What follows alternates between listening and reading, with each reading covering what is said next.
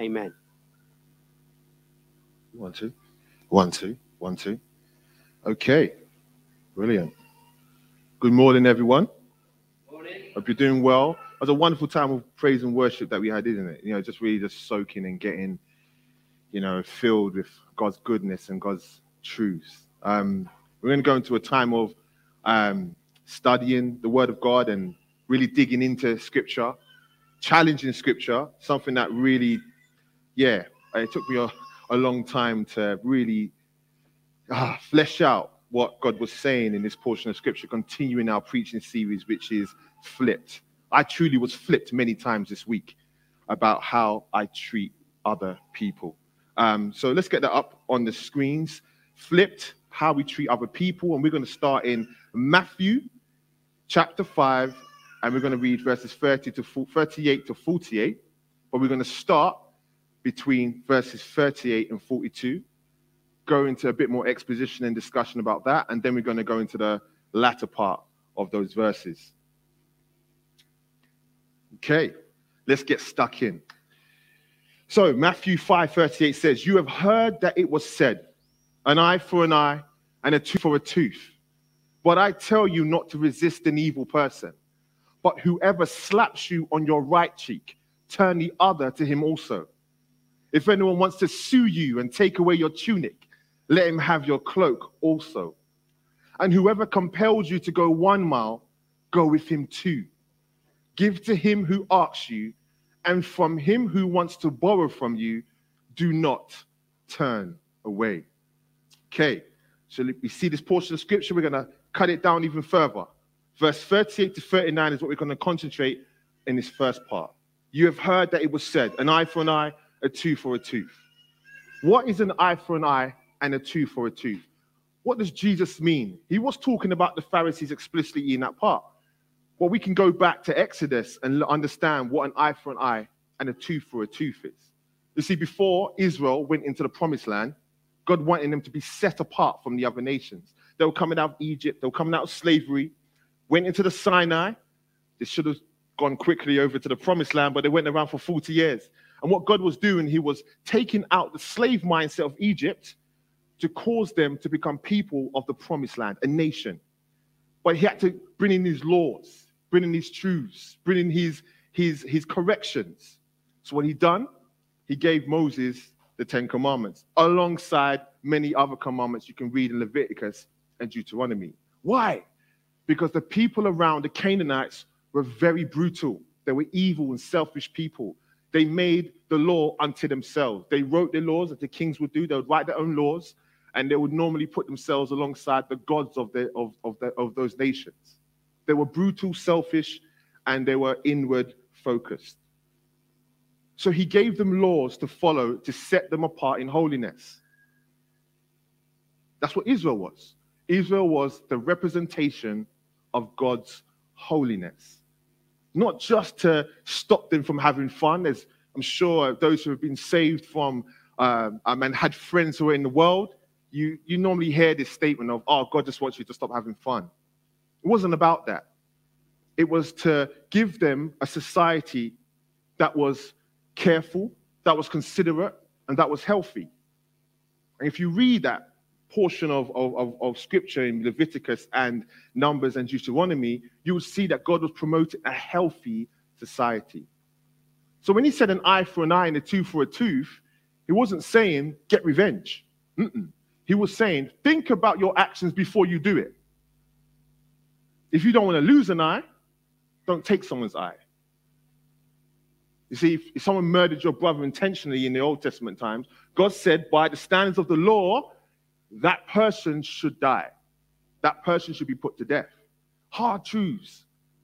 If someone was to take away your eyesight in an eye, the eyesight in their eye should be taken away, like for like. But God wasn't talking about the like for like. He was talking about how you treat somebody before, your mindset before you make the action. So what does an eye for an eye look like for today? We understand that was a time of Israel. It was many thousands of years ago. And in 2021, what does that look like for us today? If someone takes your seat on a train, then you do the same to another. If someone hurls an insult at you, you find words and shout them back. If you were disrespected, you do the same to another. You disrespect another. They've taken away my respect, so I'm going to take my respect back from somebody else. If you get pushed, you punch back or push back. If someone steals from you, you take theirs. Or maybe you take someone else's. You hurt me, so I'll hurt you. This is the culture we live in today, isn't it? An eye for an eye and a tooth for a tooth. I'll take the law into my own hands. How I feel, I will respond. I will react. If you hurt me, I'll hurt you. So I've got some questions for yourselves today. Because it's not just about the hearing of the word, it's about the doing of the word. That's what's important. The word is not there as like going to the cinema, watching a movie and being entertained. No, it's to change us inside. So when I said about being pushed and pushing back, someone stealing your stuff, you steal back, does some of that ring true in your soul? Does your conscience prod you? Because mine does. Reading this scripture, my conscience was prodded constantly through it. Jesus' teachings are very hard, but very simple. And I realized how dark my heart was. I realized how I wanted to get revenge and push back. I wanted to hurt for when somebody hurt me. Because being hurt hurts a lot. You see, Jesus wasn't resisting the administration of justice. He wasn't saying justice is irrelevant, forget about it. No, he wasn't resisting that. He was challenging the individual human heart. You see, the Pharisees made it broad, made it narrow and said, hey, an eye for an eye, tooth for a tooth. If someone does something bad to you, do the same back to them. So their selfish desires can be enacted. But Jesus took it on a different level. He didn't do it as a corporal level. He spoke to the individual human heart on every single level and in every single person. He was challenging the human heart to love his way. You see, the Pharisees missed it. They didn't love God's way. They loved their own way. But Jesus was challenging us to love his way, which is the right way. So let's jump into the context and see how Jesus flips this even more. Because something that was in verse 39 of that chapter really made my head spin. And I had to take a moment to really go deeper into the word, because I'm like, Lord, what do you mean when it says, but I tell you not to resist an evil person? In times of past, people would have taken that to be a very passive way of a Christian. If somebody hits you and beats you up, don't do anything back in return. Don't defend yourself. It does not mean that. It's very important when studying the word of God to read it in its context, its historical value, understanding what the words mean when it was translated from the Hebrew into the Greek. Understand what the words meant. And Jesus was not saying to resist and to be abused. No, he wasn't saying that. He was saying something completely different. So let's understand what the word resist means first before we go any deeper. The word resist means to set oneself against, to withstand, resist, oppose. So the context does not mean to allow someone to abuse you. No. It doesn't mean allow evil to run rampant and disregard justice. No. And it doesn't mean not to defend yourself. It's understanding that God has a larger plan than your immediate satisfaction. That his love needs to be administered in every moment, which is his character in every moment. So let me give you an example. Judas and Jesus. Perfect example. Judas, when he was about to betray Jesus for 30 shekels of silver, what did he do? At the Last Supper, he got up and went over to Jesus and gave him a kiss on the cheek. Then he left. Before he left, Jesus said to him, whatever you do, do it quickly. Jesus had 11 guys with him, faithful and loyal, ready to cut off an ear. He could have said, yo, guys, this guy's about to sell me for slave money. Take him out. He didn't. He didn't do it. He allowed the abuse. He allowed what was to come for his greater glory, because he knew God had a greater plan than his immediate satisfaction. Let's go over to Luke chapter 6:31 to understand a bit more about what Jesus was saying here. And just as you want men to do to you, you do to them likewise. You see, Jesus is telling us to have the right view of all people in our hearts, just as he has. It's tough. And this is tough because when someone hurts you, you don't really want to show love to them or be nice to them or be kind to them when they hurt you, especially when they say horrible things about you. But Jesus is saying, my view of that person is such in love. Your view must be like that also. But we still have to wrestle with Scripture to understand what Jesus is saying. So instead of, you've taken mine and now take yours, you took my money, I'm going to take yours, I will love you first because I want to be shown love first. An eye for an eye, a tooth for a tooth. Jesus says love first because love is what you want to be shown. Irregardless of if the person shows it or not, you go in with that preposition. You go in with that first thought. A challenging part came to me when I was studying this is, Charles, do you love before the altercation? I thought about that. It swirled around my mind. Do I love before the altercation? Before the slap? Before the abuse? Before the verbal insult? Was I showing love? Did that person know the love of God through me? Before we get to that point. Because normally we get to that point and then we lament. Oh, Lord, look what happened. Oh, Lord, this person hit me. Oh, so 1 second. Let's go to maybe the 30 minutes before the altercation. Did you allow the breeding ground to be a breeding ground of love or the breeding ground of hate, abuse, and anger? Love suffocates abuse. Love suffocates anger. God's love. I'm not talking about this worldly, frivolous love out there. I'm talking about God's love, the love that Jesus showed on the cross. That suffocates anger. That suffocates abuse. We need to set the temperature, people of God. We don't wait for it to get cold.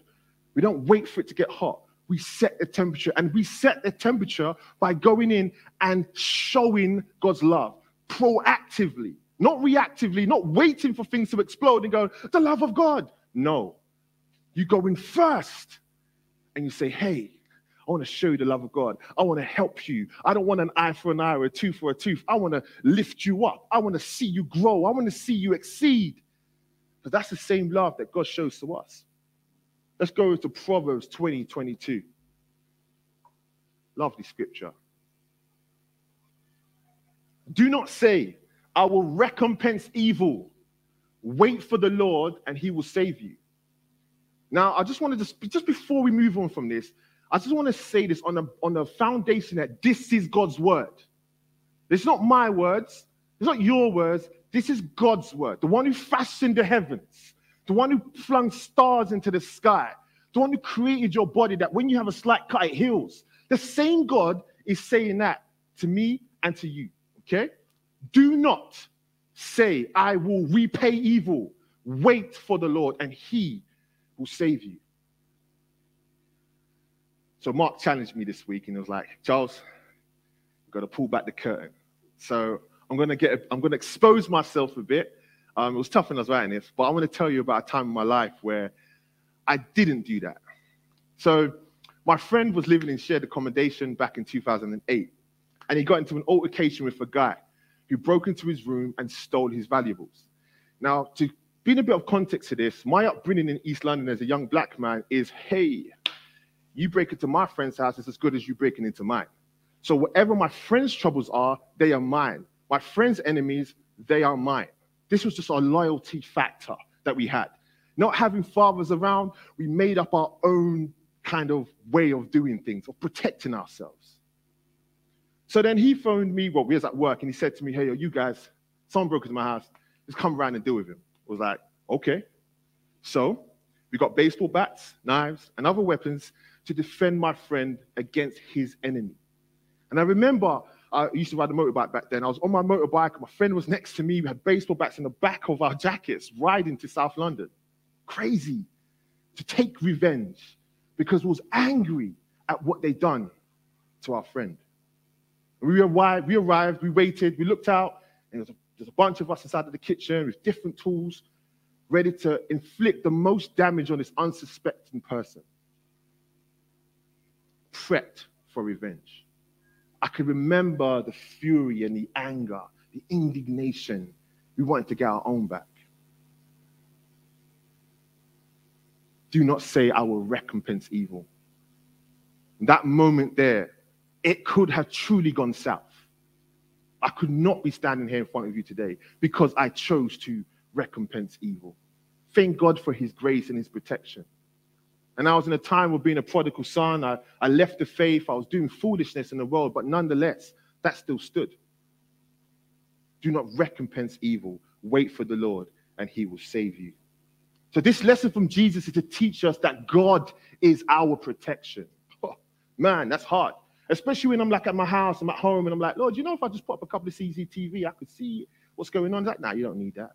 I am your protection. Oh Lord, what if I, I just go to the gym and get myself strong and learn mixed martial arts to do? No, I am your protection. And that's across the board. God will protect you from harm if it is his will.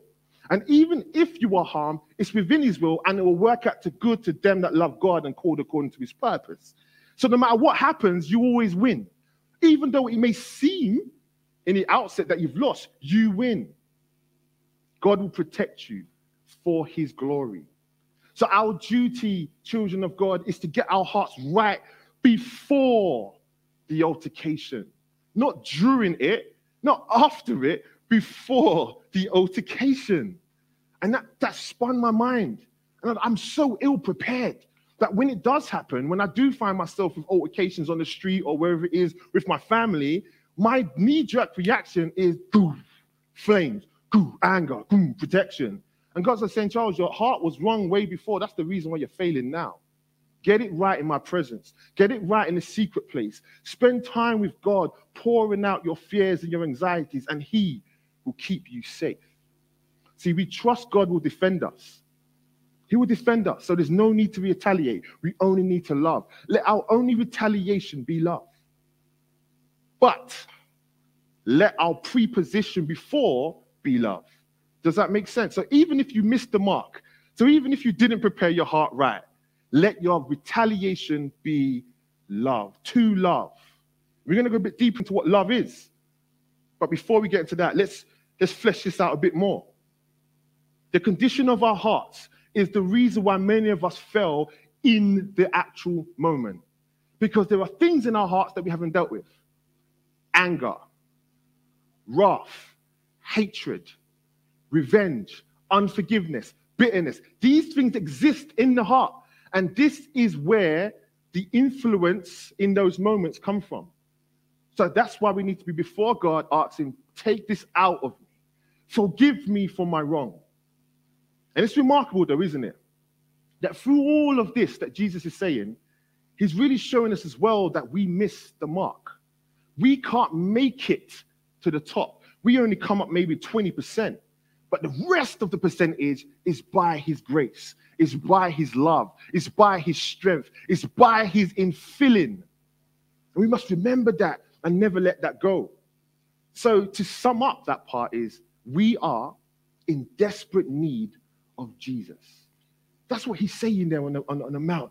You're in desperate need of me. You can't do it by yourself. You can't do it on your own. Just like if this room was an incubation where there is no way air can get in or out, and somebody turned the oxygen levels down, you will become desperate to breathe, desperate for oxygen. Let that be our hearts before God, to be desperate for Jesus, that we may love like he loves. Let's go into the next portion of that first part of Scripture. We're going to go to verse 40 to 42. If anyone wants to sue you and take away your tunic, let him have your cloak also. And whoever compels you to go a mile, go with him too. Give to him who asks of you, and from him who wants to borrow from you, do not turn away. I mean, very, very difficult scripture to read. I mean, in 3 verses, I don't do this. I'm guilty of this right here. And you can look into your own hearts. Are you guilty of this as well here? How many times have you gone the extra mile? But let's find out a bit more about why did he say tunics. Tunics are woven undergarments that everyone used to wear in the ancient times. So to parallel it is to say a t-shirt for a man or a blouse for a woman. So somebody wanted to take away your blouse and said, no, give them that expensive jacket too. Give them your jacket too. How willing, people of God, are you to give away what is rightfully yours? What you actually have worked hard for, saved up for. How willing are you to give away what is rightfully yours?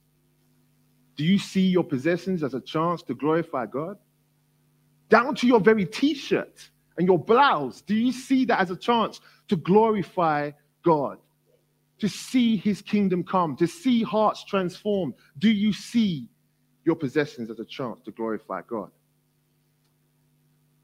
James 1:17, it says this: every good gift and perfect gift is from above and comes down from the Father of lights, with whom there is no variation or shadow of turning. Do we understand that all good gifts come from the Father above? That it's not you, nor I, that has given ourselves these good gifts. It is from God. The very strength in our body, the very breath in our lungs is a gift from God. All of those good things that you have in your home is a gift from God, because it says that he gives us the ability to acquire wealth. So all of it is his. We're just stewards of what we have. Now, how willing are we to give what is rightfully ours? As close as the shirt is on your chest, how close, how willing are you to give what is close to yours, possession-wise? I mean, we're challenged to how people treat us, whether they slap us, they abuse us, they verbally abuse us. And now we're challenged to the very things we have, Jesus is saying. It's an amazing parallel that when Jesus hung on the cross, he hung naked. They cast lots for his clothes. He gave us the very shirt on his back. Oh, time is a gift, isn't it? That's another gift. I don't know, I might live to 65, maybe 70. I might live till tomorrow, whichever. My time is a gift. Your time is a gift from God. Are you prepared to do more with it for Jesus? Do you have an attitude to do more? You know, like your attitude to crossing the road, driving the car, catching the bus, your attitude to having a meal, your attitude towards your daily routine. That's an attitude. It's a preset before you engage with the activity. What is your attitude towards your time? When in regards, in the light of Jesus, is it, oh, that's my time. Oh, I'm going to do this. But one second, have I even consulted God what he wants me to do with my time? I gave my life to him, didn't I? So that means that's my time. What a challenge. And I thought about this. He said, whoever asks you to go with him further, go an extra mile. So if someone asks you to go 1 mile, go 2. That's with human beings. How much more for the God who saved my soul? Are you prepared to go the extra mile for God? To do more for the Lord? To serve his kingdom? Now, what a beautiful reality. I've been born into church all my life, from the time from Baptist to Pentecostals, Methodists, all of that. And I've seen the struggles of people without a building. I've seen how people, oh God, if we just had. We have. We have hands. We have thoughts that God gives us and ideas and ambitions to further his kingdom. Look at the space we have. 24/7, 7 days a week, we can do things to glorify God. We can do things to go the extra mile. This is the platform to do that, to really say, God, here's my time. I'm going to run for you. What has God placed inside of your heart? Those lovely diamonds, like diamond seeds that he puts into the ground, will flourish, and you will see people out there, their lives transformed and changed for his glory. Don't lock it away. Don't fold your hands. stand up and go the extra mile for Jesus. The Spirit of God compels us. He draws us. He pushes us. It's going to hurt. It's going to stretch you. It's going to be hard, but it's for his glory. And then the Holy Spirit came and dropped something in my mind so gently. It said, Charles, you have eternity to rest. I thought, wow, it's so true. I lost perspective of eternity. Oh, Lord, I'm tired, so I need eternity to rest. Let me work hard for you here. It says the laborers are few. The harvest is plenty, but the laborers are few. Let's be counted amongst the few laborers and run for his kingdom. God is good. Yes. Right. Let's go to the next part, the next portion of scripture. Matthew 5:43-48. So the next part. You have heard that it was said, you shall love your neighbor and hate your enemy. But I say to you, love your enemies, bless those who curse you, do good to those who hate you, and pray for those who spitefully use you and persecute you, that you may be sons of your Father in heaven. For he makes his sun rise on the evil and on the good, and sends rain on the just and on the unjust. For if you love those who love you, what reward have you? Do not even the tax collectors do the same? And if you greet your brethren only, what do you do more than others? Do not even the tax collectors do so? Therefore you shall be perfect, just as your Father in heaven is perfect. People of God, we must learn to love our enemies. It's not a part of a thought over there that we have to interact with when we have to. Jesus embodied that through his whole life. We were enemies of God. So from the moment Jesus was born to the moment he died, he was loving his enemies because he had to live a perfect life in order to be a perfect sacrifice. So his whole life was showing love to his enemies. We need to learn to love our enemies. As hard as it may be, as challenging as it may be, we must learn to love our enemies. As Christians, we can sometimes be in such a safe circle, isn't it? It's very rare to come across a spiteful Christian. Well, not very rare, but you know what I'm trying to say. In this moment, I said it in love. In this moment, you know, you can find that we can be in our circles where it's safe, it's easy, minimal persecution, minimal abrasion. When you think of our brothers and sisters in Iran, in China, in India, in Nigeria, going through physical torture for their faith, it makes us think, doesn't it? What kind of life are we living here in the West? What persecutions can we stand up and fight against? Our disposition needs to change. We need to start learning it whilst we have the time in training before it happens. I don't want to go too deep into the book of Revelation, but Revelation speaks of a great tribulation coming for those who love Jesus. The name of the perpetrator is called Antichrist. We are called Christians. This is a reality because we stand for Jesus. They crucified him because of these words that he spoke. We will be crucified for these words that we speak, which are his. Let us learn to love like he loved. It's such a serious issue and such a challenge we need to look in the mirror at and say, do we love like Jesus? Do we love our enemies, those who persecute us and spitefully use us? It's hard to hear, but again, we remind ourselves that when we are weak, he is strong in us. When we are poor, he is rich in us. He fills the deficit. He fills the gap. We have to remind us, though, don't lose heart. The tough message. Don't lose heart. How do I love my enemies? He fills the deficit in us. So in Jesus' strength, as you can see on the screen, we love, do good to, bless, and pray for our enemies. Again, in Jesus' strength, we love, do good to, bless, and pray for our enemies. Please do something for me right now. I just want you to close your eyes for me. Let's go to the next slide. Close your eyes for me, please. And just try and focus your mind right now. Try and clear it. Don't think about your errands or things you have to do. Just clear your mind. And I want you to think of a human enemy right now. In this kind of black room as your eyes are closed. Picture a human enemy. Somebody who has spitefully used you, persecuted you, harmed you, spoke evil of you. Picture that person or that thing or those group of people, whoever it is, picture it.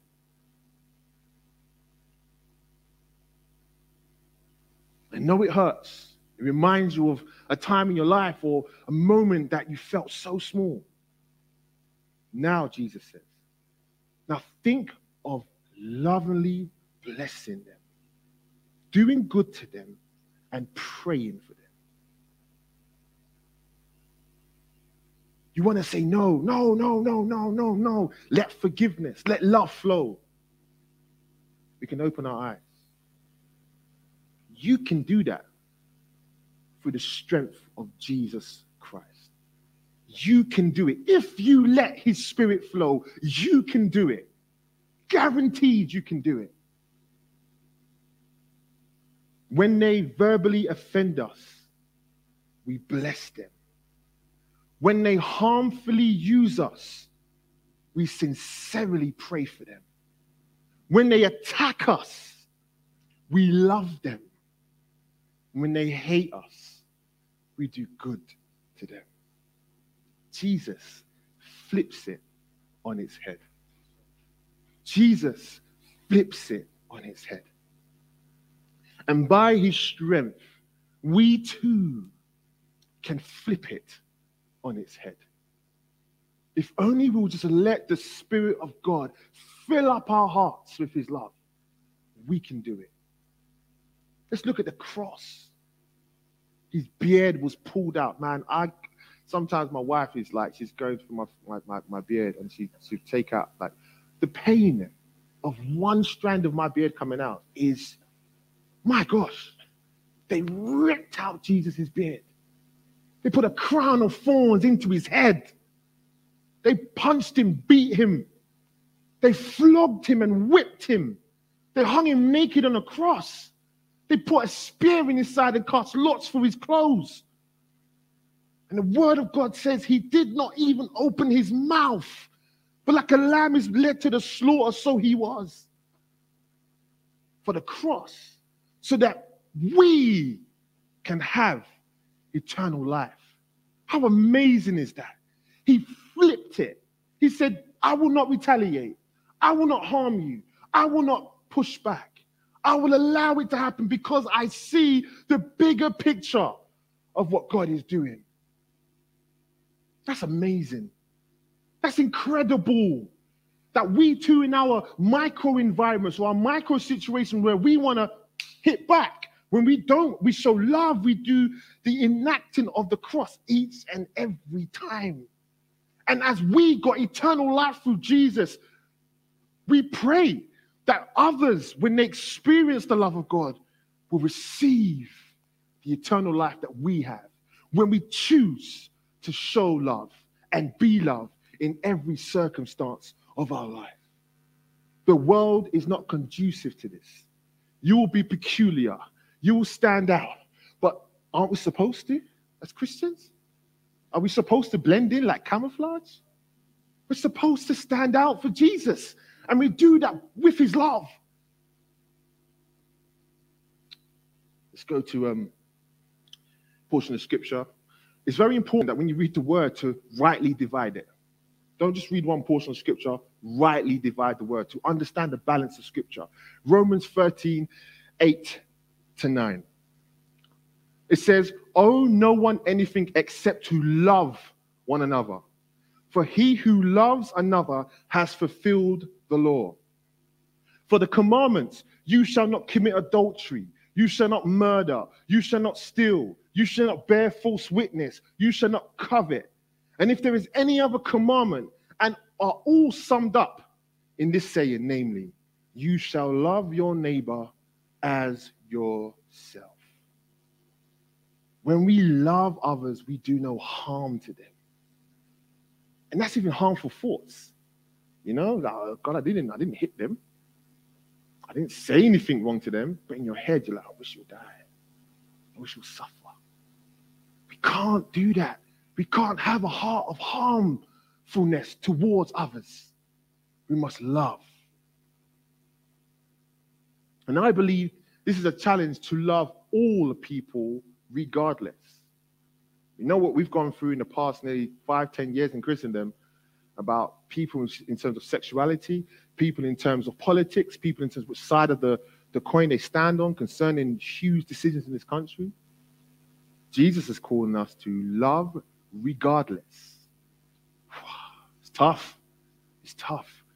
But we've got to practice loving at all times. We've got to practice loving. The question is, do you practice love? You know, I think about huge people like Serena Williams who practice at tennis and is phenomenal. Cristiano Ronaldo practice at football and has won more or less every trophy. Those people who practice meticulously at creating a hole in their face with makeup. They practice hours and hours, and you look, you go, my gosh, is it? But their skill is so sharp and so good at applying makeup, you believe they have a hole in their face. Can we be so with love? That we practice it so well and so deep that we are skilled in loving others. It's not if I have to love them. It's like, where can I love? Where can I show God's love? Where can I show God's healing? Where can I show God's restoration? Where? Give me an opportunity, Lord, to practice this love. To love the person next to you, regardless of status. It doesn't matter if you're rich, you're poor. It doesn't matter if you're homosexual. It doesn't matter if you're a scholar. It doesn't matter. I'm going to love you. Love is impartial because love is God. And God says he is impartial. He doesn't take sides with a group of people or a type of person. No, he's impartial. So love is impartial. It takes no human side, but the side of all humans. It says, for God so loved the world. You see that? He loved the world. He didn't say, for God so loved India, or for God so loved Great Britain, also God. He said the world. That's all humans. And that's the type of love and disposition we need to have towards other people. To love you irregardless. I don't care about your story, mate. I'm going to love you. I don't care that you hurt me. I'm going to love you. As hard as that is, I don't say it easy. It's hard. But I choose to love you. I choose to love. But I know it's like a beat down, isn't it, sometimes? Oh my gosh, I've got to love. People hit me, I've got to love them. You know, I can't get revenge. And Lord, where do we win as Christians? You know, it's hard. It's a scripture that I think sometimes I take too much joy in the scripture, but nonetheless, let's read it and go with it. Romans 12, 19 to 21.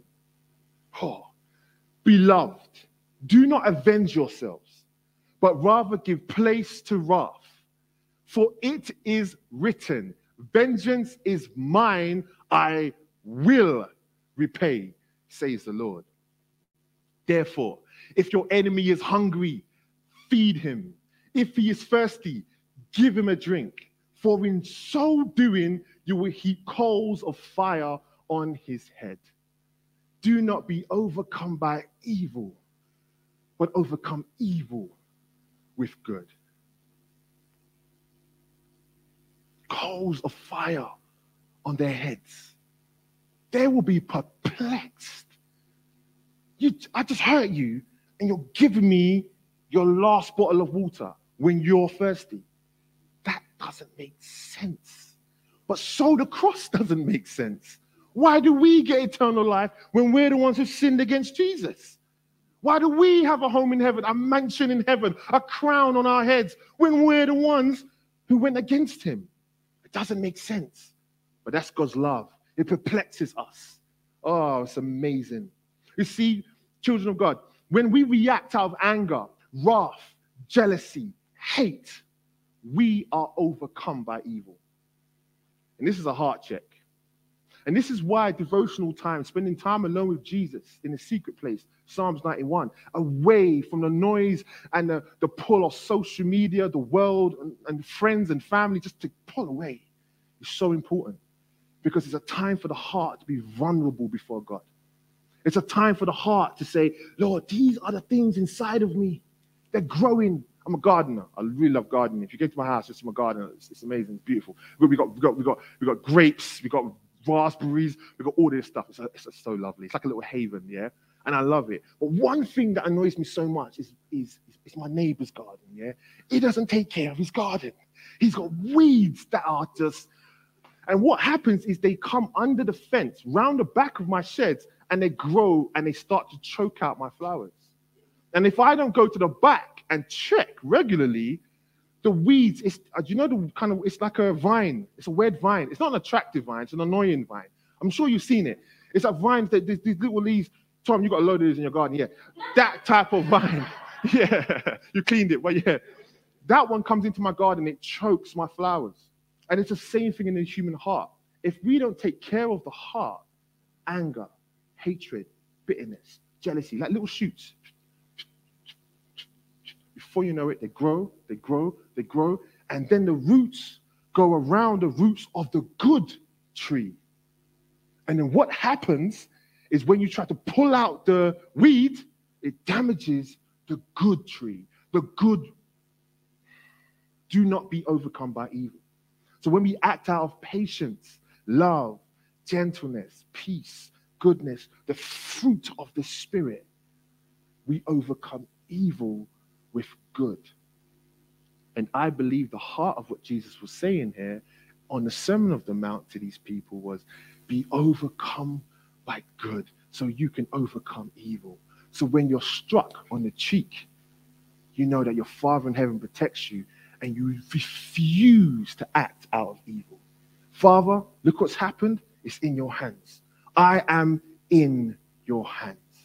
Do not be overcome by evil. Wrath, anger, jealousy, idolatry, witchcraft. These things they speak of in Galatians. Do not be overcome by these things. And they're in our hearts. And we have to keep on rooting, taking it out. I asked my son, I asked him to take out weeds from my garden constantly, and he can't stand it. But we have to do it. We have to maintain the garden as we need to maintain the garden of our hearts. And we do so in prayer, in the word, in the secret place, when we pull away, close our door, and spend time with Jesus. Jesus never guaranteed you will feel better. Someone insulted you, he never guaranteed you're going to feel better. But he guaranteed that you will, in Matthew 4:5-48 says, be perfect just as your Father in heaven is perfect. That's a promise. And when you think of perfection, you're thinking, what, without error? No. The type of word perfect used here is complete.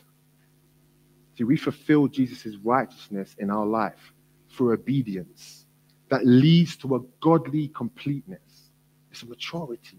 When we love our enemies, we are matured in our faith. When we choose to turn the other cheek, we have matured in our faith. It's not about how many times we've read the Bible cover to cover. It's not how long you can spend in prayer. It's not about prophecies and revelations. It's about love. Paul says, if I can speak with the tongues of men and angels, but have not love, I'm a noisy sound. I'm an offensive odor. I have no value. But if I love, that's where the value is. And what a wonderful reality that God can pour his love into us and we can pour it out into such a broken and hurt world.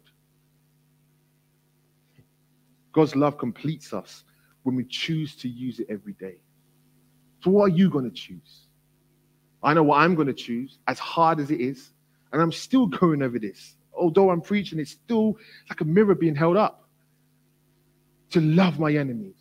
What are you going to choose to do with those who have hurt you, in your family, your friends, at your workplace, that person? I wish I just... No, I'm changing my disposition. I'm setting the temperature. I'm going in with love. Even if I'm rejected, even if I'm hurt, even if I'm used, even if I'm persecuted, I choose love. It's a decision. Before Paul went into Babylon, he made a decision in his heart that I will serve the living God. So when they brought him before Nebuchadnezzar, he was like, bro, I've made my mind up already. You can give me all of this. I don't want to eat your meat. I don't want to drink your wines. I've already made my mind up. And we too, make your mind up before you go into the situation. to love. So let's conclude. Let's conclude.